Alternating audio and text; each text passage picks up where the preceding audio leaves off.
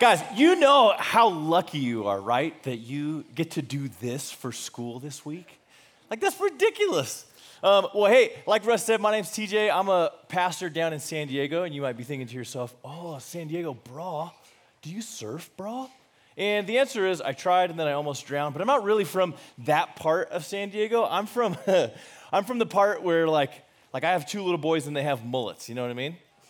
I'm from the part where, like, there was a rattlesnake on our porch, and I didn't want it to bite anybody, so I shot it, and then we cooked it and ate it for dinner, and then I skinned it, and then I made it into a beautiful hat band for my wife. We're from, like, the backcountry part of San Diego. You know what I'm saying? Yeah. We got any hillbillies in here? That's what we say, just so you know. Woo. Well, as I should, I love my family. They're incredible. They're hilarious. And actually, I have a picture of them. Here's we do this thing every Halloween where we all dress up as the same thing. Last year we were Chewbacca.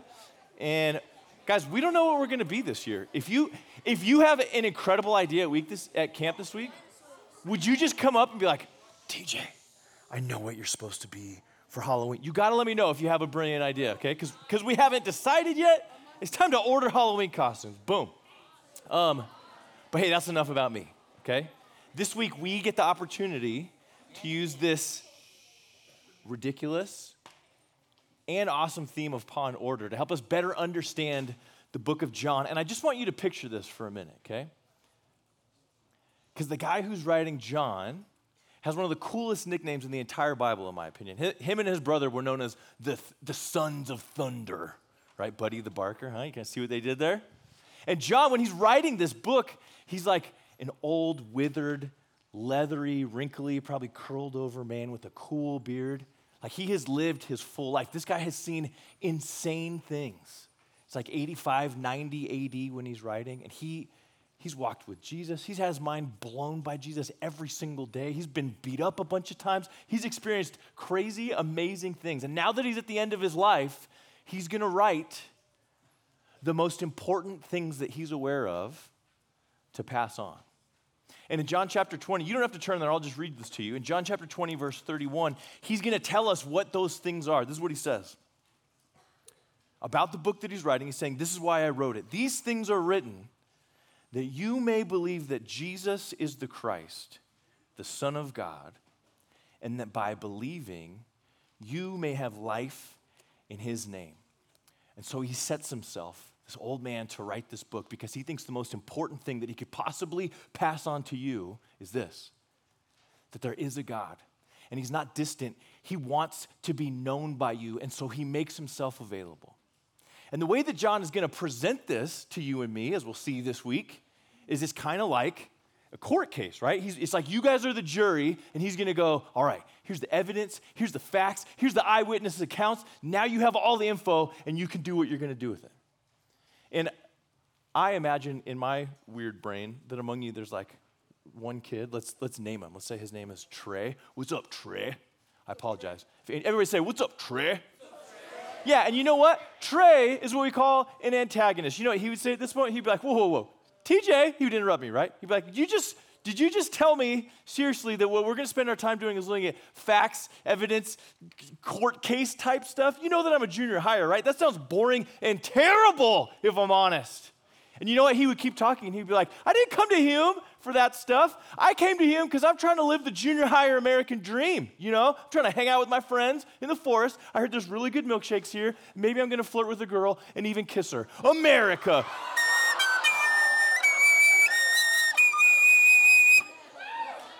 Yeah.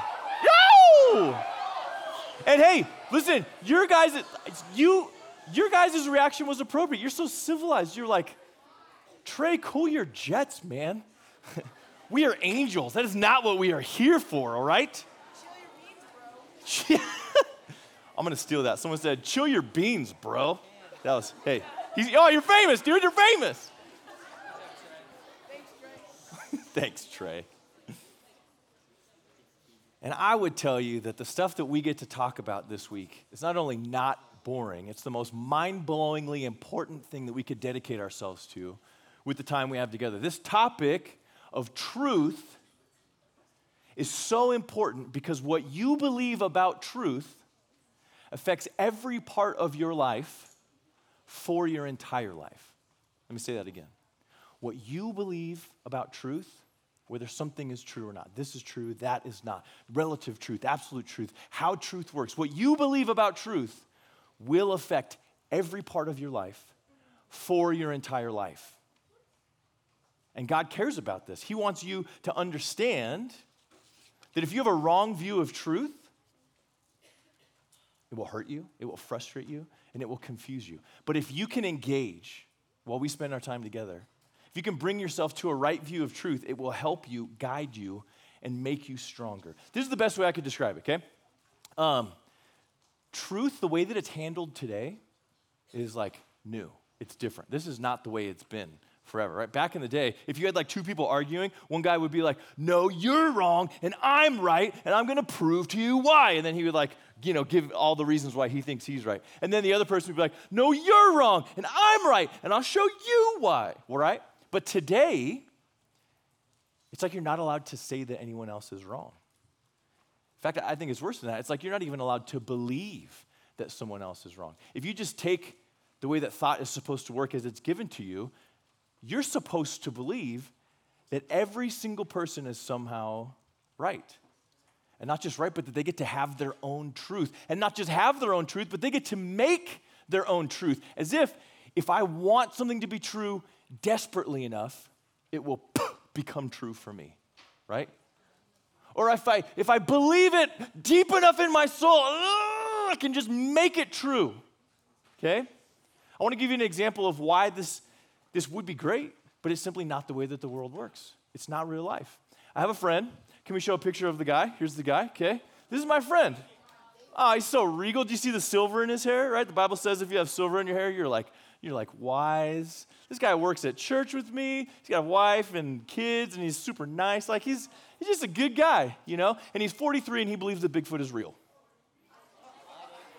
And some of you guys are like, ooh, cool. Listen, my point, you guys, is that he's wrong. There is no Bigfoot, okay? And whenever I go up to places like Hume, when I'm in the forest, he'll like come up so excited that he's shaking, like, TJ, if you see Bigfoot, you have to take a picture for my documentation. It's so important. And I'm like, okay, buddy. Woo! You know what I'm saying? Like, I don't know. And some of you might be listening to me right now going, TJ, you're such a jerk. Why would you make fun of your friend like that? Listen, he's not hurting anybody. If believing in Bigfoot is what makes him happy, then let him have it. That's his truth. And if that were the way that all of this stuff worked, there were no real consequence, it didn't hurt anybody, I would agree with you. I'd say, okay, yeah, who cares? That's fine. I don't need to meddle in his business. But the problem is, the ideas we believe have consequences. And some of them may be small. Lots of them are big. And remember, wrong views on truth hurt us, frustrate us, and confuse us, and that's not what God wants for us. Let me take you to a further extreme. I want you to imagine if we finished chapel tonight, all of you guys scampered, skipping happily back to your cabins. Wee, we're so happy, right? And then this guy comes booking it up the hill in his car because he's got an important message he just tells me. And he pulls in here, and it's just me and him, and he's like, TJ, I have unlocked my true potential. I've been reading all these self-help books. I've been meditating. Guess what, man? I believe this to my core. I know that it's true. I can fly. And I don't mean like with planes and stuff, dude. I didn't get my pilot's license. I can fly. Now listen, if everybody got their own truth and could make their own truth and said, I believe this, so it's true. I feel it, so it's true. I want this, so it's true. Well, if that's the way the world works, then the way that I should be a supportive friend is as this guy starts climbing to the top of the building to prove to me that he can fly, I should be shouting things like, live your truth. If it feels right to you, do it, right? But now the tide is kind of turned, and you're realizing if I were to shout those things at him, well, he's on the roof of this building, I would be a disgusting human being. I'm telling him to basically like mortally wound himself, right? That's not a good friend by allowing him to believe those things that patently aren't true, right? And if I said, do what your heart says is true, and then slow motion, right? He just, I believe I can, oh! And like a water balloon, he just smacks and pops onto the ground, and his blood and his guts and his bones just splatter all over the place. Yeah. Do you know what you would think about me? You would think, TJ, you are a reprehensible friend. How could you allow this to happen? And guys, the reason I'm messing around with this abstract idea right now at all is to say this. This is the key. Realize it doesn't matter how hard this guy believes his truth. Does it have any effect on the truth of gravity? No, it doesn't matter how hard he wants gravity to be different for him. It doesn't change what's true. What does this mean for you and I? It means it doesn't matter what our preferences are, what offends us, what we long to be true. If it's not true, it's not. And if it is true, it is. The point is, truth does not come from people. It doesn't come from humanity. Truth is decided and set by something bigger than us, higher than us, more powerful than us. And this old man, John, at the end of his life, what he's going to start his book with writing is saying, and we get to know the one from whom truth comes. So if you have your Bibles, I want to invite you to turn with me to John chapter 1. And when you get there, please go, yee yee. Oh, look at you, Bible scholars. This is fantastic. Yay, yay. John chapter 1, verse 1. Now listen, you guys are different. You're coming from Christian schools, which means I assume you are like scholastic level Bible scholars, okay? You are studying this stuff like pros. So if you write in your Bible, I'm going to invite you to maybe underline or circle a couple things. Let's read. Here we go. It says, in the beginning was the Word. You notice how that word is capitalized? That's going to be a very special word for us. Whatever you do, highlight, circle, underline, do that with that word. And the Word was with God. And the Word was God. He was with God in the beginning. Through Him, all things were made. Without Him, nothing was made that has been made. In Him was life. Now let's go back to our buddy Trey. You know what he'd be saying right now? What? God's name is Word and in the wind, the what? That doesn't even make sense, dude. That's so confusing and dumb. What are you even saying? And I don't know if these words fall flat on you, but what I want to help you understand is that to the people that John was writing, this was an absolute mic drop, mind bomb moment. The words that he's using are very special to the people that he's talking to. For us, we just see capitalized W, word. For them, in their language, in Greek, what they heard was logos, which is this awesome word that, like, if I had a dragon, that's what I would name it. You know what I mean? Like, logos. Does it sound cool? You know what I mean? Don't say no, you little sassy lady over there. I heard that. I'm sorry. All right. Hey, raise your hand if you guys are a nerd. Is anybody a nerd in here? I am a nerd. I think that's a great thing. If you're willing to go nerd level with me on this, please say, yep. All right, well, here we go. Let's do it. Here's why this word is so special to the people who were alive in John's time. There were a group of people, the Greeks, and they had their philosophers, and one of their philosophers' name was Heraclitus. Everybody say Heraclitus. And Heraclitus was saying fancy, smart things like this. He would say, do you notice that there's change in everything that we experience in the world? Even us sitting here, there's imperceptible change all the time. For you, you might not feel it or realize it at the moment, but your hair is growing, your fingernails are growing. As a kid, your bones are growing, you're getting taller. Right now, it's so subtle, but there's so much change happening in you. Some of you, your mustaches are growing, you know what I'm saying? For the adults of us in the room, we're also in constant change. For us, though, it's that our spines are compressing and our skin's getting thinner and more wrinkly and easily damaged, and we're one step closer to death, you know what I mean? But Heraclitus would go further and he would say it's not just on a small scale. Change is everywhere all the time. Like at any given point on this planet, there's There's giant gusts of winds that are toppling trees. There's volcanoes erupting. There's waves that are doing massive damage. And even things that are just cyclical and normal, like the seasons. You have rain, which becomes snow, which becomes heat, and all these plants are growing, just right, leaves and grass and trees just growing everywhere. And then fall comes and the leaves drop and everything's dead. And then it's cold and then snow comes again and it's change. And all this is happening on this lump of a planet while it's hurtling at a bajillion miles an hour around this exploding fireball called the sun, just and Heraclitus would say, think about all of this change and disorder and chaos. There has to be something holding all of this together and keeping it from exploding on itself. That all-powerful thing that has to be there is the Logos. But there were also other people who this word was special to them in a different way. The Jewish people, they also valued this word Logos, and for them it was the understanding. They would think to themselves, remember back in Genesis 1? Remember what we read about when God created everything, the first day, second day, through the 6 days of creation? It would have been stuff that they grew up hearing as little kids. The way that they learned the alphabet was through reading these stories, having them read to them. And all of them would have been aware that the way that God created, in all his power, he was speaking, right? I mean, he'd literally say, let there be light. And I don't know if like a laser beam came out of his mouth, like, but by simply speech, stars are exploding into existence in the darkness.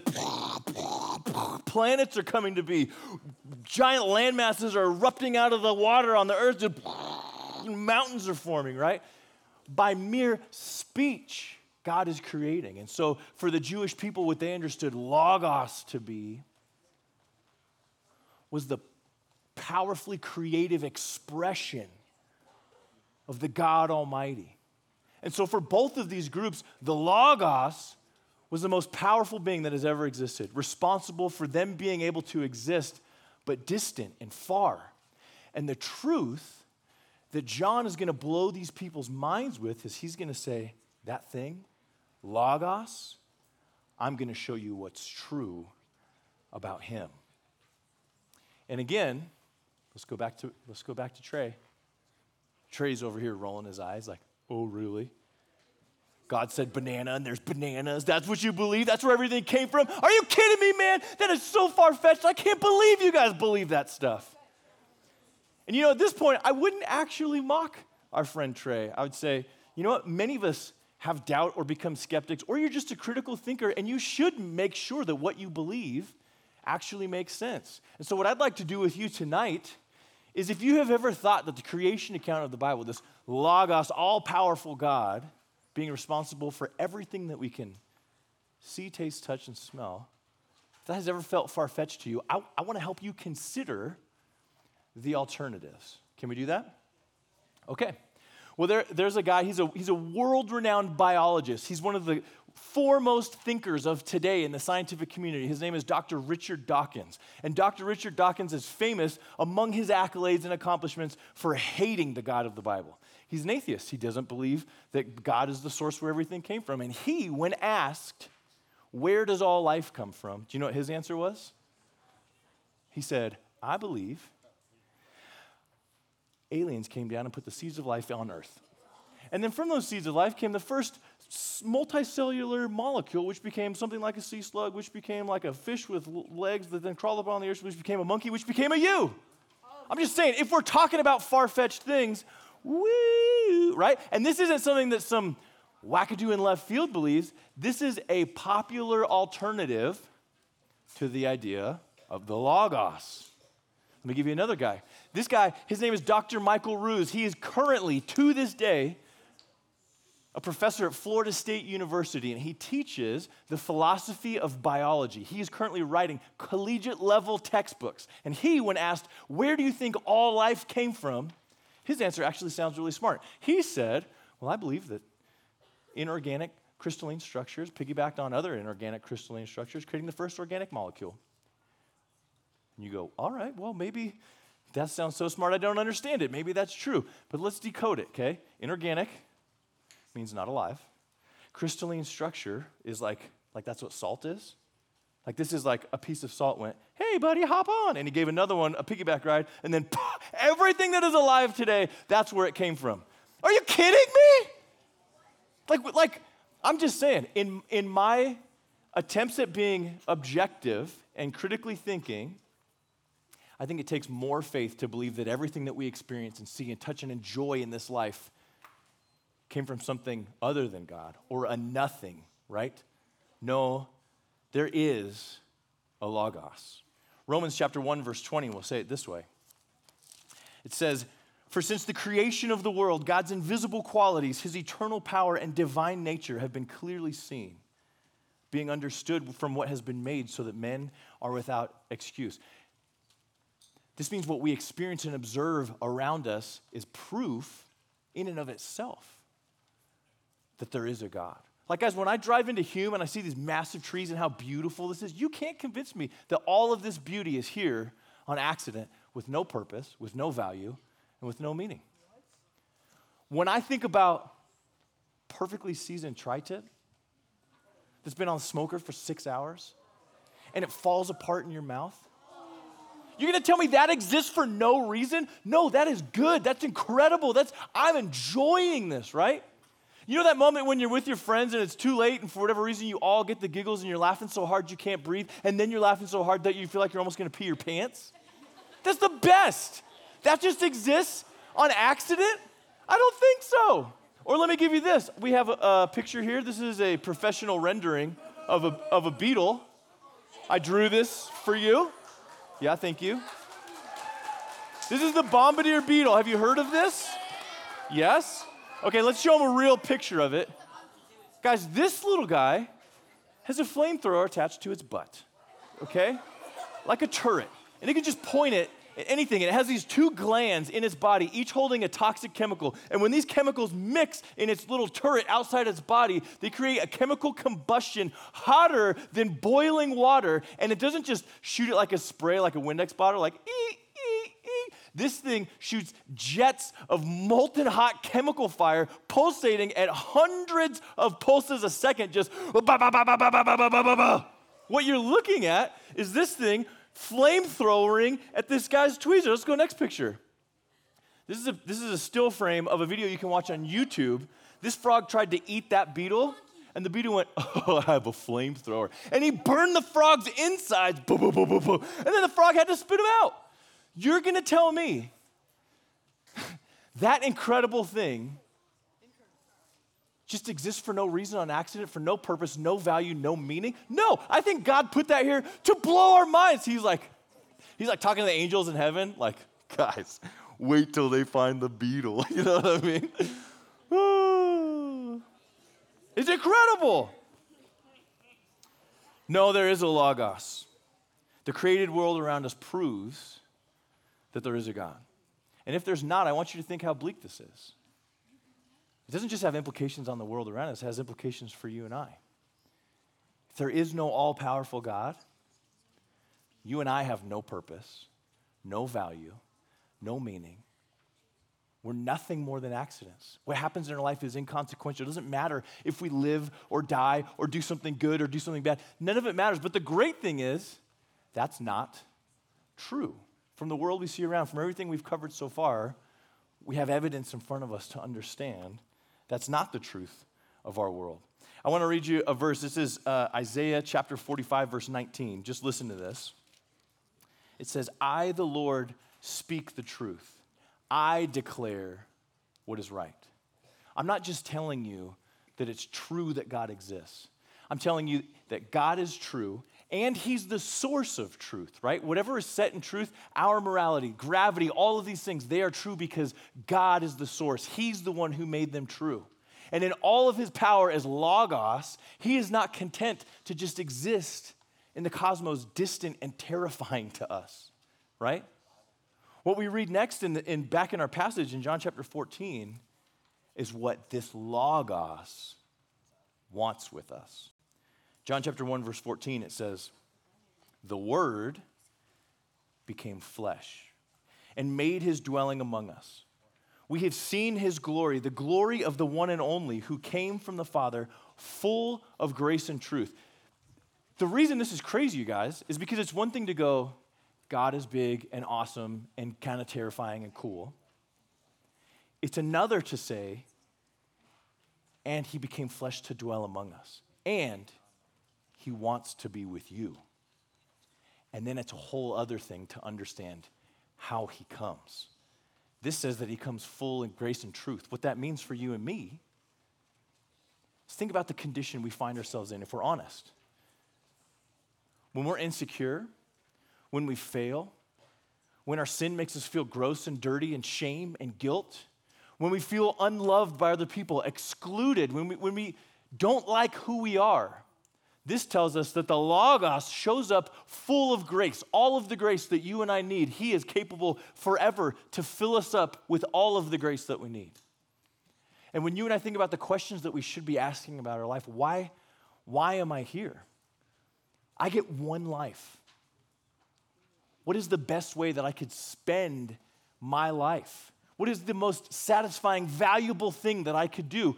Well, the great news for us is that the Logos exists. He holds this thing all together in order. He comes to dwell on earth, and he shows up full of truth. He has all those answers, which we don't just care about answers.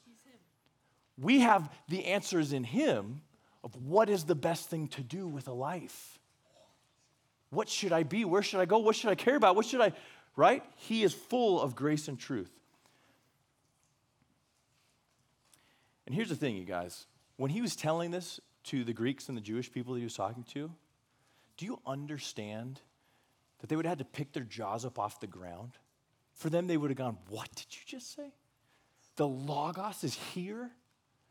The powerful, creative aspect of God is here? The one who holds all the chaos in order is here? And for you and I, you know what we do?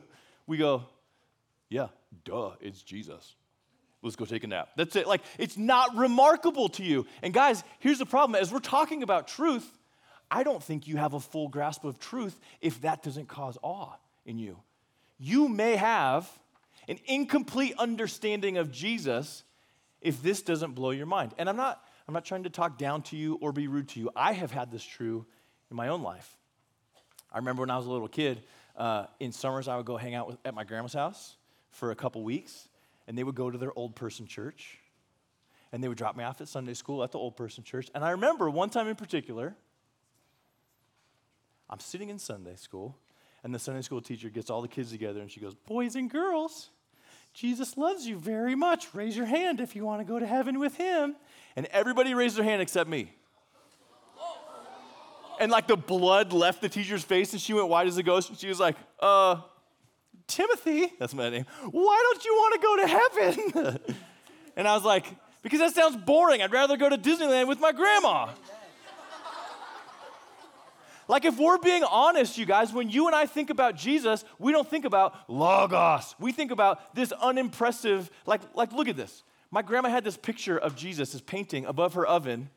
And I remember as a little kid, I didn't know the word Logos, but I remember thinking, whatever Logos, that's not him. This is a Disney princess. Like, this is unremarkable. Like, this guy goes to a salon. He's got silky smooth hair, a little bit of blush, you know? Like, he's got very kind eyes. He's holding a baby lamb, probably whispering little cute words to it, like, oh, woo, woo, woo, baby lamb. Oh, woo, woo, woo, right? And guys, when I was in junior high, you know what I knew of Jesus? I knew that he was a very nice man. I knew that verse in the Bible where it said Jesus wept. Aww. And then I knew that like these bad guys overpowered him, got the best of him. They tortured him and killed him. And somehow when he died, that ended up in now I have access to forgiveness of sin if I want it. And now every time I sin, it makes him cry. Like that was the extent of what I knew about Jesus. And guys, that was so incomplete that it was bordering on just wrong. And as we talk about truth this week, you need to know if Jesus is unremarkable to you. If you have no awe tonight, if this idea of Logos coming to dwell among us and wanting to be with you doesn't blow your mind or at least cause appreciation, you probably have an incomplete view of God.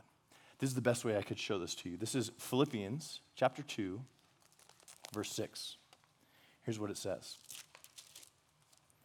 Jesus, who being in very nature God, did not consider equality with God something to be grasped, but he made himself nothing, taking the very nature of a servant and being made in human likeness and being found in appearance as a man, he humbled himself and became obedient to death, even death on a cross. And guys, that's not where this verse stops, but for many of us, that's where our theology stops. How crazy is it that you and I sometimes, we base our respect and our obedience to the eternal God on this 33-year little sliver of time when he was on earth.